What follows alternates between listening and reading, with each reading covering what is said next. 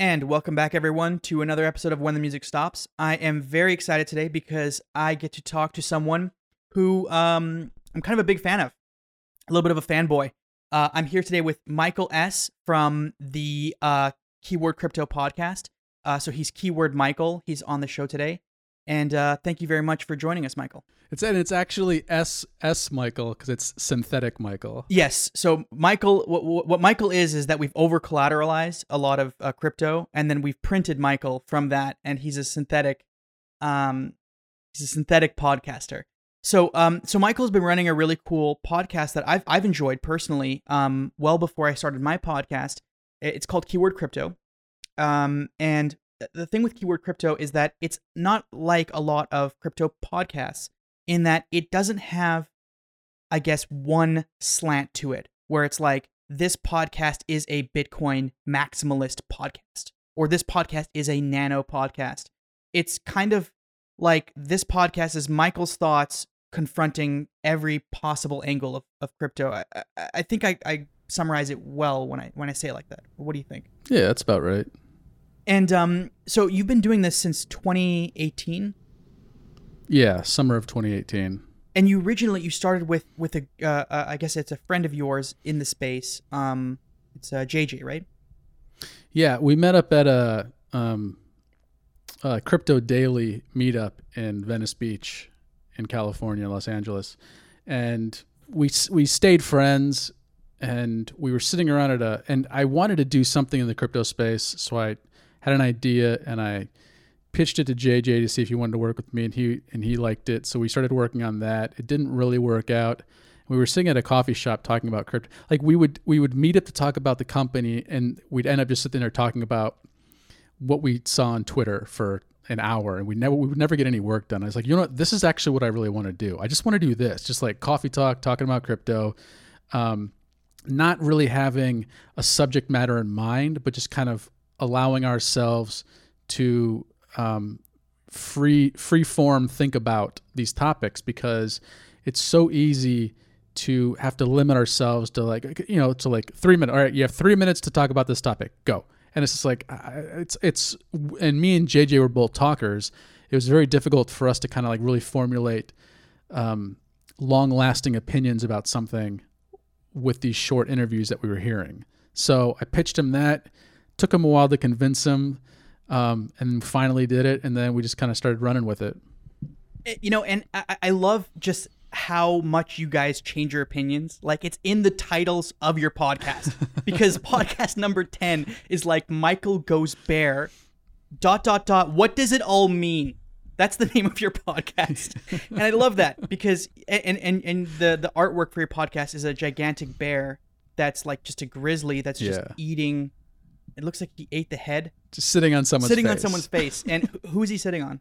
I don't know, usually JJ or me at the time, like in our minds. I mean, so originally it was called Michael and the Bear. So JJ was the bear, and I did it as a joke, but it didn't have cryptocurrency in the name. So after about a year, it's like, dude, no one is going to be able to like do a search for cryptocurrency, and our podcast is going to pop up. So I told them we had to change it, and we were bouncing ideas back and forth for a day, and he was like, "How about Keyword Crypto?" And I was like, it's amazing, perfect, that's it. Well, excellent. So what we're gonna do in this episode is a little bit different. Michael and I noticed that either we start a podcast together, or we have to narrow down the way that we communicate, because we have 6 hours of material just picking one topic. So what we've done is we've taken my producer out of the shadows, out of the dark caves, the tavern of where he lives and sleeps, and we've brought him forward. He's going to ask a few questions that we thought were interesting. We'll answer them one at a time for a few minutes, go back and forth, and then Gordon, my producer, is going to just tell us to shut the hell up and move on, and then we'll see how far we get. This sort of opened a can of worms, Michael, because I've been told you have some interesting political ideologies, so we're just going to jump right in. The capitalist class has ruled for certainly decades, some would argue for centuries. What can actively change that? Like, do you think it goes at the heart of taxation? Do you think that slows down capitalists, or do you think there are other solutions that would redistribute wealth in a humane fashion? The only thing I've seen work are taxes and voting for people who put people before company profit. That's it. I mean, parts of Europe have done it where they have high taxes and it redistributes, and and that redistribution isn't about handing people money. It's about making sure people don't fall through the cracks. So places with higher taxes, let me rephrase that. Democratically elected governments with higher taxes tend to have fewer cracks for people to fall through. And places that have lower taxes tend to have wider gaps that people fall through. And so you see that in America versus like Canada, where people say Canadian healthcare is terrible, and yet Canadians have a longer lifespan. They have higher happiness. They have lower rates of obesity. They have, across the board, Canadians are just healthier.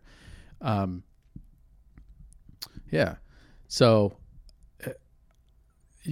I mean, we can say, people love to say America has the best healthcare in the world, but if you only have the best healthcare for 0.01% of your population, then it's not the best healthcare, because you have to take it. I mean, you have to take the average, and the average is not good. Is not good for America. So taxes that go to the people as opposed to corporations. So we had a $2 trillion tax cut, $1.9 trillion tax cut under Trump that went to rich people and corporations that did not bring about any kind of economic success. And then just kind of having a proper education system that teaches people the civics of a country, because we don't have civics in high school anymore in the U.S., and it shows. I mean, the majority of people in this country are painfully ignorant about the inner workings of this country, and you have late night talk show hosts going out on the street asking people basic civics questions, and the majority of them aren't getting them right. And in my mind, capitalists love that, because capitalists love when people are uneducated and can't make informed decisions, because then they're susceptible to propaganda, they're susceptible to gaslighting.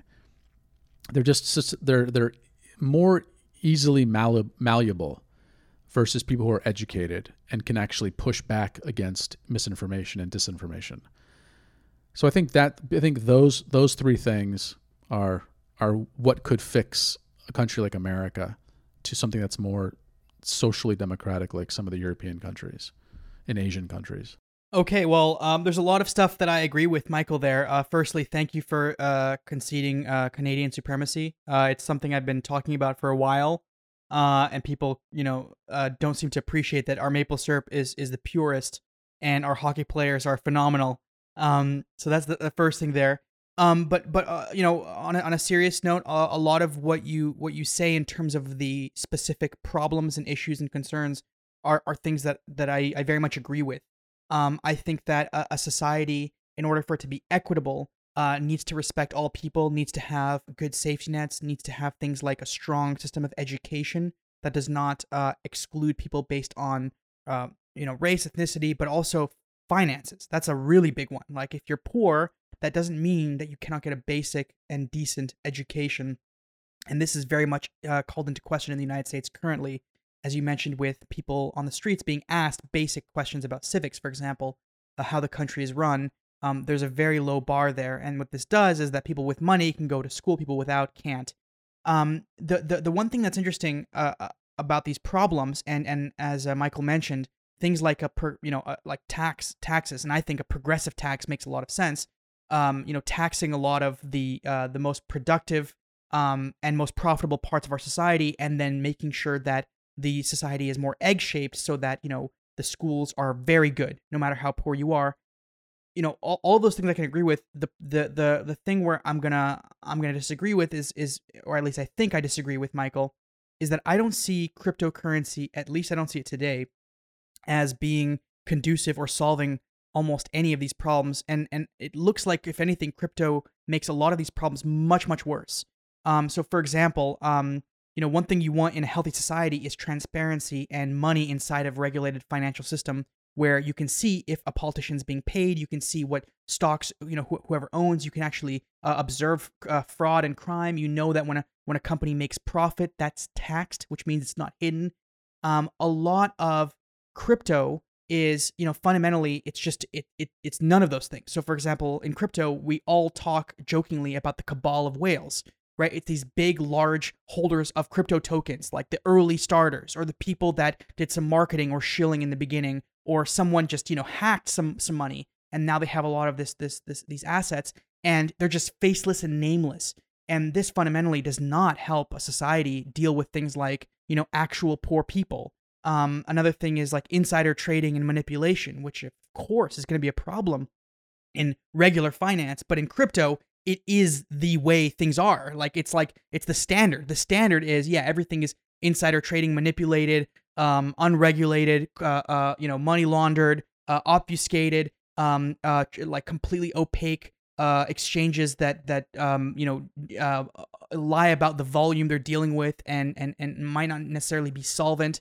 Hacks and thefts, for example, that disproportionately affect people in the space that know less. So the less educated, there's nowhere for them to go. There's no government to protect them. And this is some of the worst part of crypto, is that it harms so many middle class and poor people that don't know how to get in at the right time, which coin makes sense, what the tech is. If you need to read a white paper and fully understand something, and that's when you don't get burned completely burned, to me, that's a problem, because we can't expect everyone to be interested in computer science and economics in order for them to pursue crypto and do it well. So I think my sort of where I land, and I think this might be a little bit different than Michael, is that I see a lot of crypto as exacerbating these really important problems that a lot of progressive policies could help.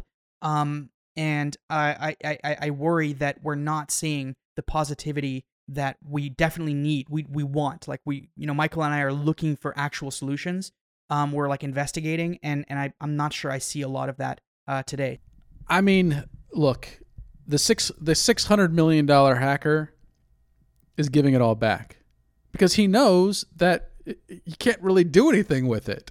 Everyone, I mean, the more he moves it, the more people are like, yeah, we know who that is. It's easy to track these people now. Even if you have like mixers, even if you have that, it's like you can't do anything with it, because as soon as it gets anywhere, people are going to like, how did that address get, $50 million out of nowhere? And so this stuff is all that's the great thing about it all being open for everybody to look at, is people are tracking these people down pretty quickly. And lo and behold, he's magically giving it all back.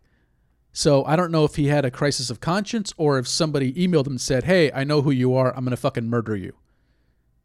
And because we don't have governments doing anything, he just said, okay, yeah, I'm going to give everything back.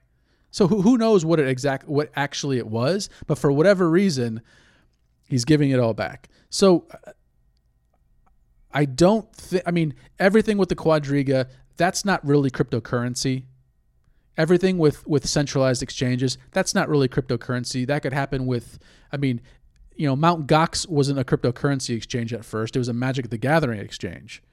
So they just added cryptocurrency to it. So it's like any kind of centralized exchange is going to have this problem. So that's the whole purpose of cryptocurrency, is to get away from the centralization and have stuff be all above board that we can see, that we can track. And I don't know half the stuff that I know because I know how to track this stuff. It's because I found watchdogs that I trust, who consistently tend to be right and who give the information in a clear and present way that I can understand, and I follow them.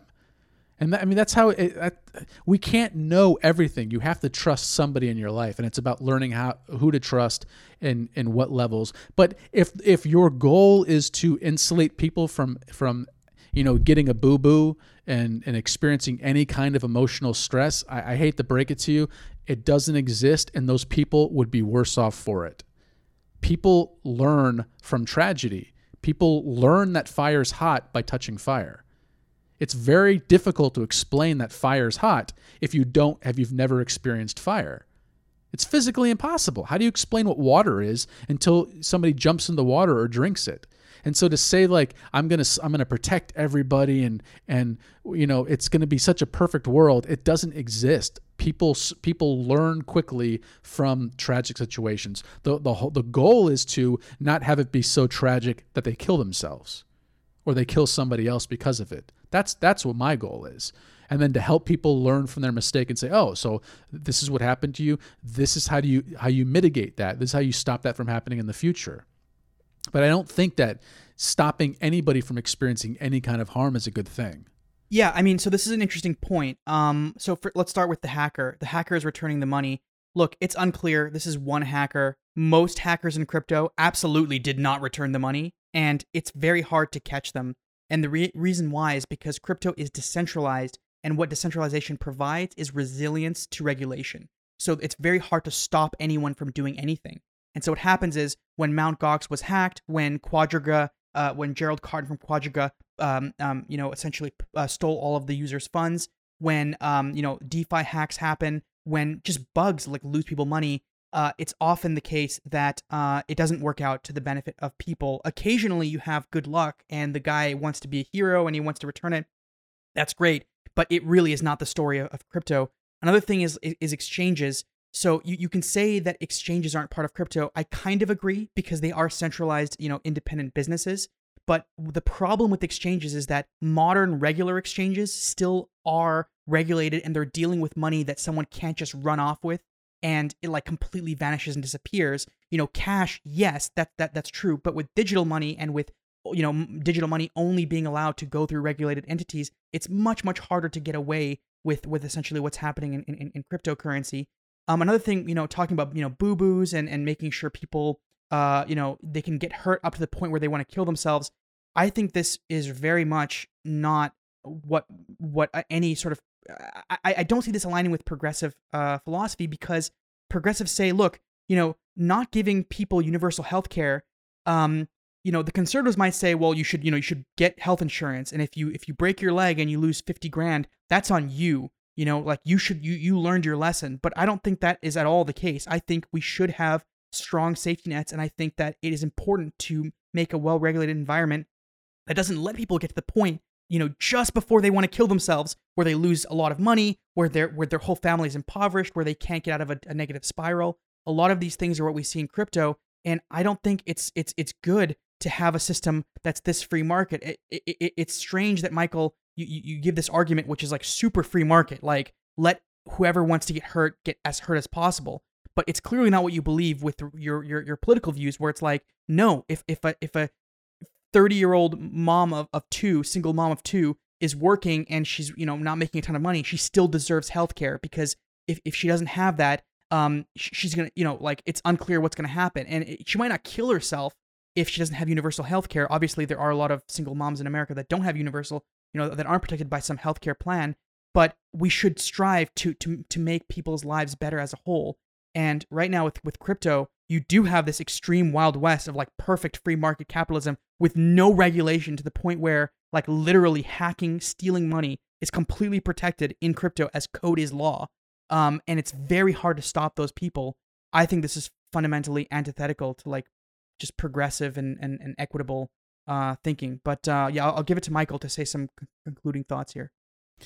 I mean, I joke around with people that I'm a free market socialist, meaning I believe in socialism for things that I can't say no to without dying, like healthcare, water, energy, housing, the basics that we need to survive. At this point, internet, because the entire world pretty much runs off of internet. It's very difficult to get a job if you don't have internet.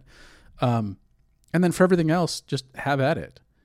But regulate it so it is it is an equal playing field, because like with that single mother with two kids, I don't have a problem with her having somebody firing her, as long as the government's there to make sure that she doesn't end up homeless because of it. So that's what I mean about closing the gaps. You're not stopping people from getting hurt. You're just making sure that when they do get hurt, they don't jump off a bridge. because they're worried about where they're going to live tomorrow or how they're going to feed their kids. So like basic survival regulations like that help people, just the bare minimum of survival. And then because, I joke around also that like society, especially Americans, are really weak individuals. They're emotionally weak, they're physically weak, and like the ones who sit there and go to the gym, 50 hours a week, sure, they're physically strong, but if you put them in a situation, they emotionally freak out and have road rage and this and that. It's just like, just in general, it's a very needy society that if things don't go their way, people snap and flip the fuck out. And it's insane how many people, we joke around about how many people are like losing their shit on airplanes because they have to wear a mask. Like, how brittle are you that you are going to have a fucking meltdown because somebody wants you to put a piece of cloth over your face to protect the children around you or to protect the other adults around you? Like, we're an emotionally weak people. And that's the reason why we're so easy to prey on. Like, that's why it's so easy to put propaganda on Facebook and have so many people fall for it, is because we're uneducated and we're needy and we're greedy, just as a society in general. And that makes us susceptible to misinformation and disinformation and propaganda, and we fall apart because of it. So I don't think, I'm not saying let's not be progressive in making sure people don't get kicked out of their home or don't have health care. I'm saying let's not be so progressive in making sure people are having their hand held at every single step of the way. There is a difference between a nanny state and a progressive state. And I don't think a nanny state is emotionally beneficial for the people living in that state. Progressive states are. Right, Michael. And so, nanny state versus progressive state. So a nanny state would be kind of like, this is right, this is wrong. But what I'm talking about is, you have incredible amount of like fraud and deceit and hacks and losses.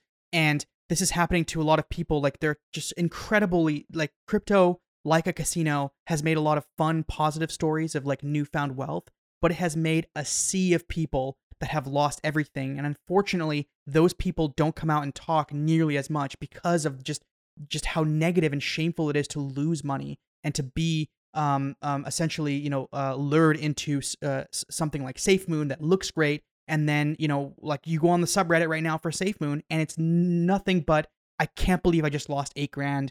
I can't make next month's rent. Or I can't believe my wife is gonna divorce me because this is so terrible what I did, and she's yelling at me. What do I tell her? Do I just keep hodling?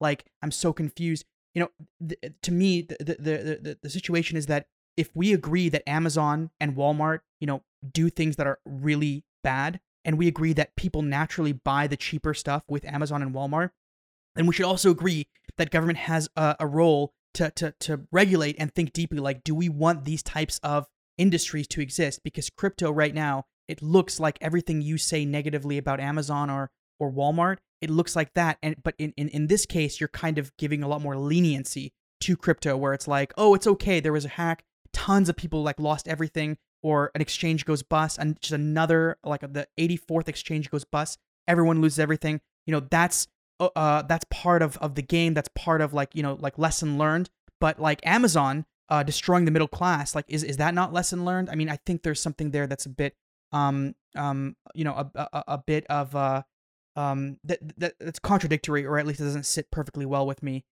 So yeah, I mean, I'm curious what you think about that. Well, I don't have a problem with Amazon pushing the envelope, but at a certain point, when people are shitting in bags and pissing in bottles and dying on their work floor, that's not a progressive nation anymore. When people are losing their homes and shuttering their businesses, and entire cities are collapsing because of Walmart moving into their town, that's not a progressive culture anymore. Like, we don't live in a progressive country in the U.S. So to sit there and say that cryptocurrency needs to have some kind of bar that and achieve what America's achieved, when America can't even achieve that bar, I think that's that's a little disingenuous. Now, if you want to compare it to Canada, fine. Then say, if you want to be an exchange in Canada, then you have to have these rules. And we have that in the U.S. for U.S. exchanges, for Voyager and Binance U.S. and Kraken. And they say, hey, if you want to be in this country, if you want to work with our citizens, and you want to be a private company, these are the rules you have to go by. And there's FDIC, but there's FDIC insurance on cash, not on crypto, but they have insurance for their crypto, which I would never count on because it's a third-party insurance company, so I would never count on that. But at a certain point, people need to learn for themselves. If people are putting all their money on SafeMoon, that's because they're ignorant, not because there's something wrong with the person who built Uniswap. Because the whole idea behind Uniswap is it's a decentralized exchange. They don't get to decide who puts a smart contract on there or not. And they even have big, bold letters say, we don't know anything about this. So you have to do your research because this could be a complete scam. And check this box and make sure you read it. Like, they can only do so much by creating an open playing field and giving everybody the opportunity to play on it. So that's fine. People, I don't know if you've read the history of the US dollar. Before it was the US dollar and it was just banks. Banks created their own currency. And people had to have a book and say, like, this is the markings of XYZ Bank over in Chicago. So if somebody brings you their bank currency to California, make sure it has this number and this right here and that right here so you don't accept fake currency. So there's it's the history of people to scam, find scams, get scammed, learn from scams, be better and not get scammed. But we can't expect every single person on the planet not to get scammed anymore. And so, Michael, last time we talked, you mentioned that the victims of the Bernie Madoff Ponzi scheme, and Bernie Madoff, he encouraged people to invest into his hedge fund, and people were putting it in there, thinking that it was blue chip stocks. Do you think that the victims of the Bernie Madoff scheme, like they should have done more research, or it was like lesson learned? Like how do we deal with that kind of a situation? Well, yeah, first rule of thumb is, what could I have done differently? If you get scammed and that's not your first impulse, there's something wrong with you. Because if your first impulse is, so-and-so shouldn't have let me make that fucking horrible decision, that I was going to give this guy a bunch of money and he was going to give me profit margins that were 10x above every other exchange and hedge fund in the country. Well, okay, if you can't see red flags and you obviously have too much money, you don't know how to manage your money, you don't know how to do any research and to protect your money, it's like, at that point, you only have yourself to blame.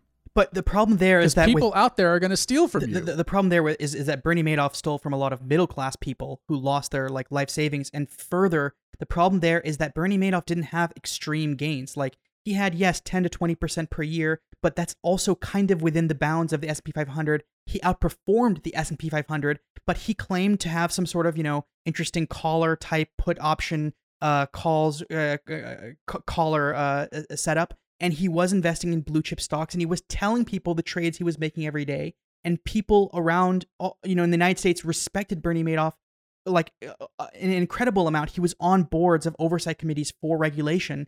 And so it makes a lot of sense to think that, yeah, it's plausible this guy made 16% ROI when the S&P 500 made 13%. That's not 8,000%. He was the chairman of the NYSE, or I think it was the NASDAQ. I don't actually remember, but he was like on a lot of public boards as being the kind of trustworthy, person that you could rely on. And so this idea that a middle-class person should have seen the red flags, the SEC didn't stop him after 15 years of red flags. My argument is poor regulation and a government that doesn't crack down on financial fraud is the issue. Not people should grow a pair and get more educated and understand that they're going to get scammed, because we can prevent scams in the same way that if we add a seatbelt law, we can prevent unnecessary deaths. If we add a masks on the plane law, we prevent unnecessary deaths. Even though an 18-year-old can decide for themselves, we just decide that no, in this particular case, we want to protect consumers on this flight. And so we have this, we draw a line. And it's not because we're babying the 18-year-old, but it's because you can't know everything and you can't protect yourself perfectly with everything.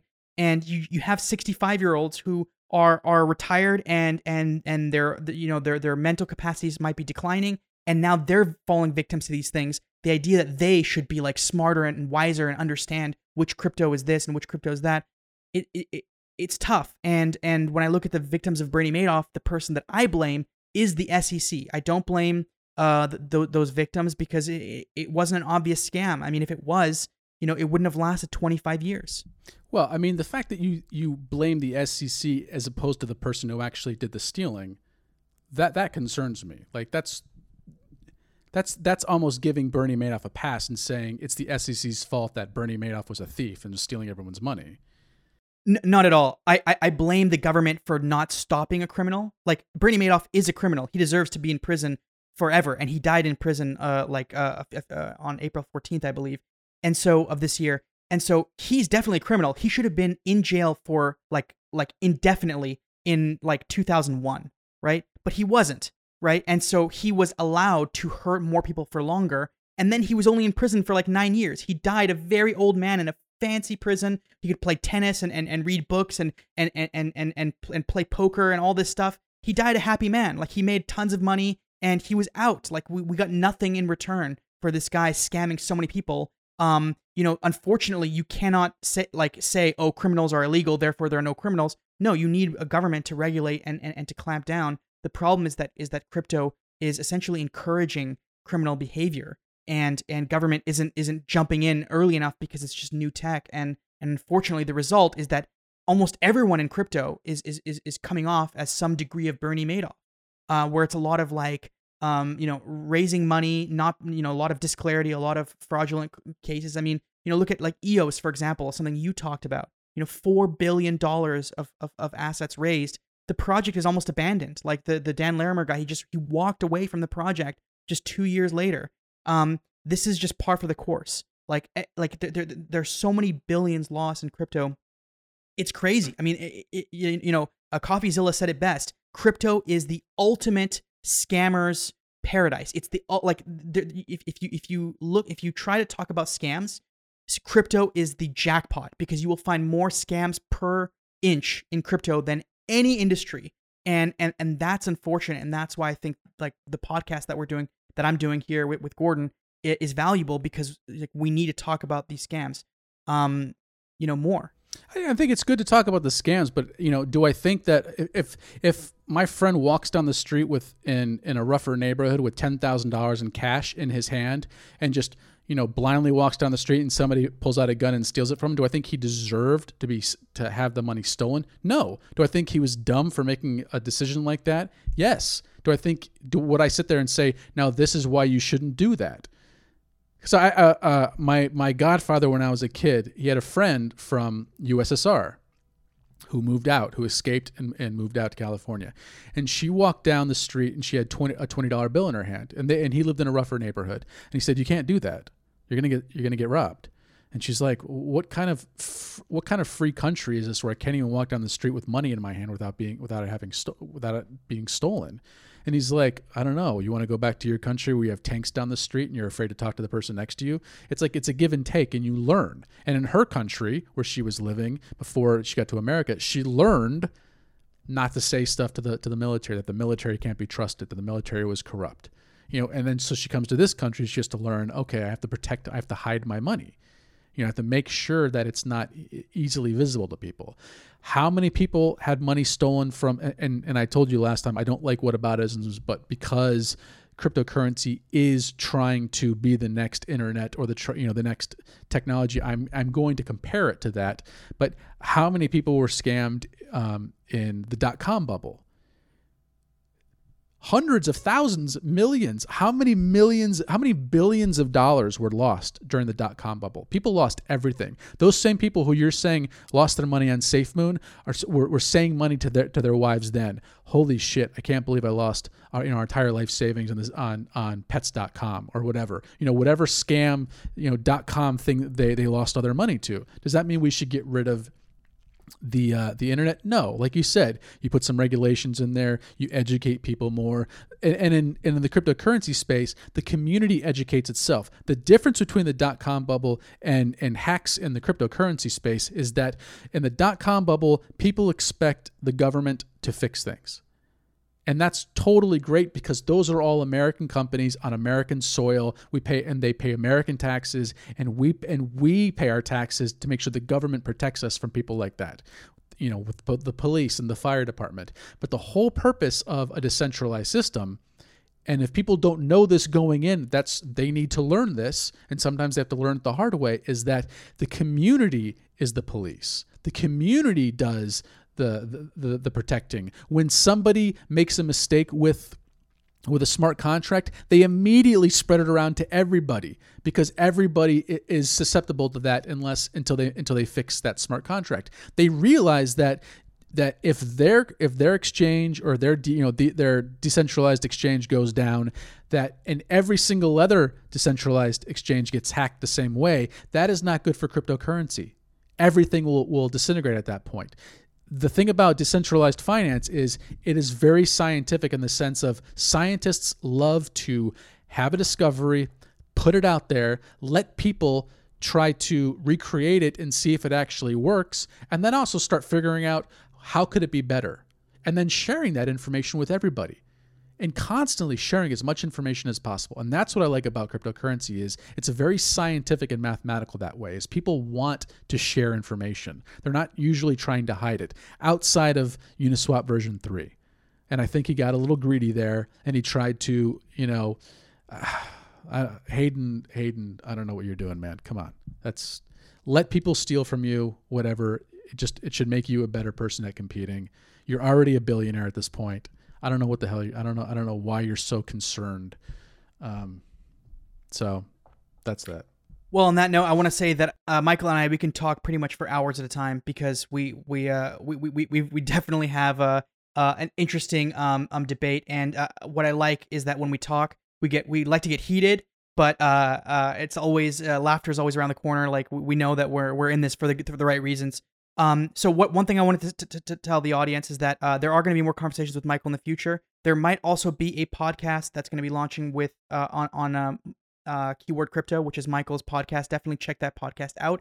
There is a website. If you Google or Bing or whatever Keyword Crypto, you're going to find everything. It's pretty widely available. Yes, one other thing is that Michael and I have been talking a little bit, and I think it's very important for shows like Keyword Crypto to get at least a little bit of funding. Right now, Keyword Crypto is entirely donations based, mostly with cryptocurrencies. You can find all of that information on the site. But Michael also does have a Patreon account, and although I don't have one yet, I think it's important to say that if you do want to support interesting debates, and I think a lot of them are happening on Keyword Crypto, definitely go check out his Patreon and subscribe there because Michael hasn't asked, and at the entire time that I was listening to his podcast, I didn't know he had a Patreon account. He said that it was in the notes, but let's be honest, how often are you reading the entirety of the notes? So check that out. Maybe my 3.5-hour discussion with him will be available behind a Patreon paywall, or other cool things might be behind there. So Michael, thank you again for joining me today. And do you have any last words for anyone out there? Maybe like a little bit of a nano. No, I just thanks for inviting me. I had a lot of fun.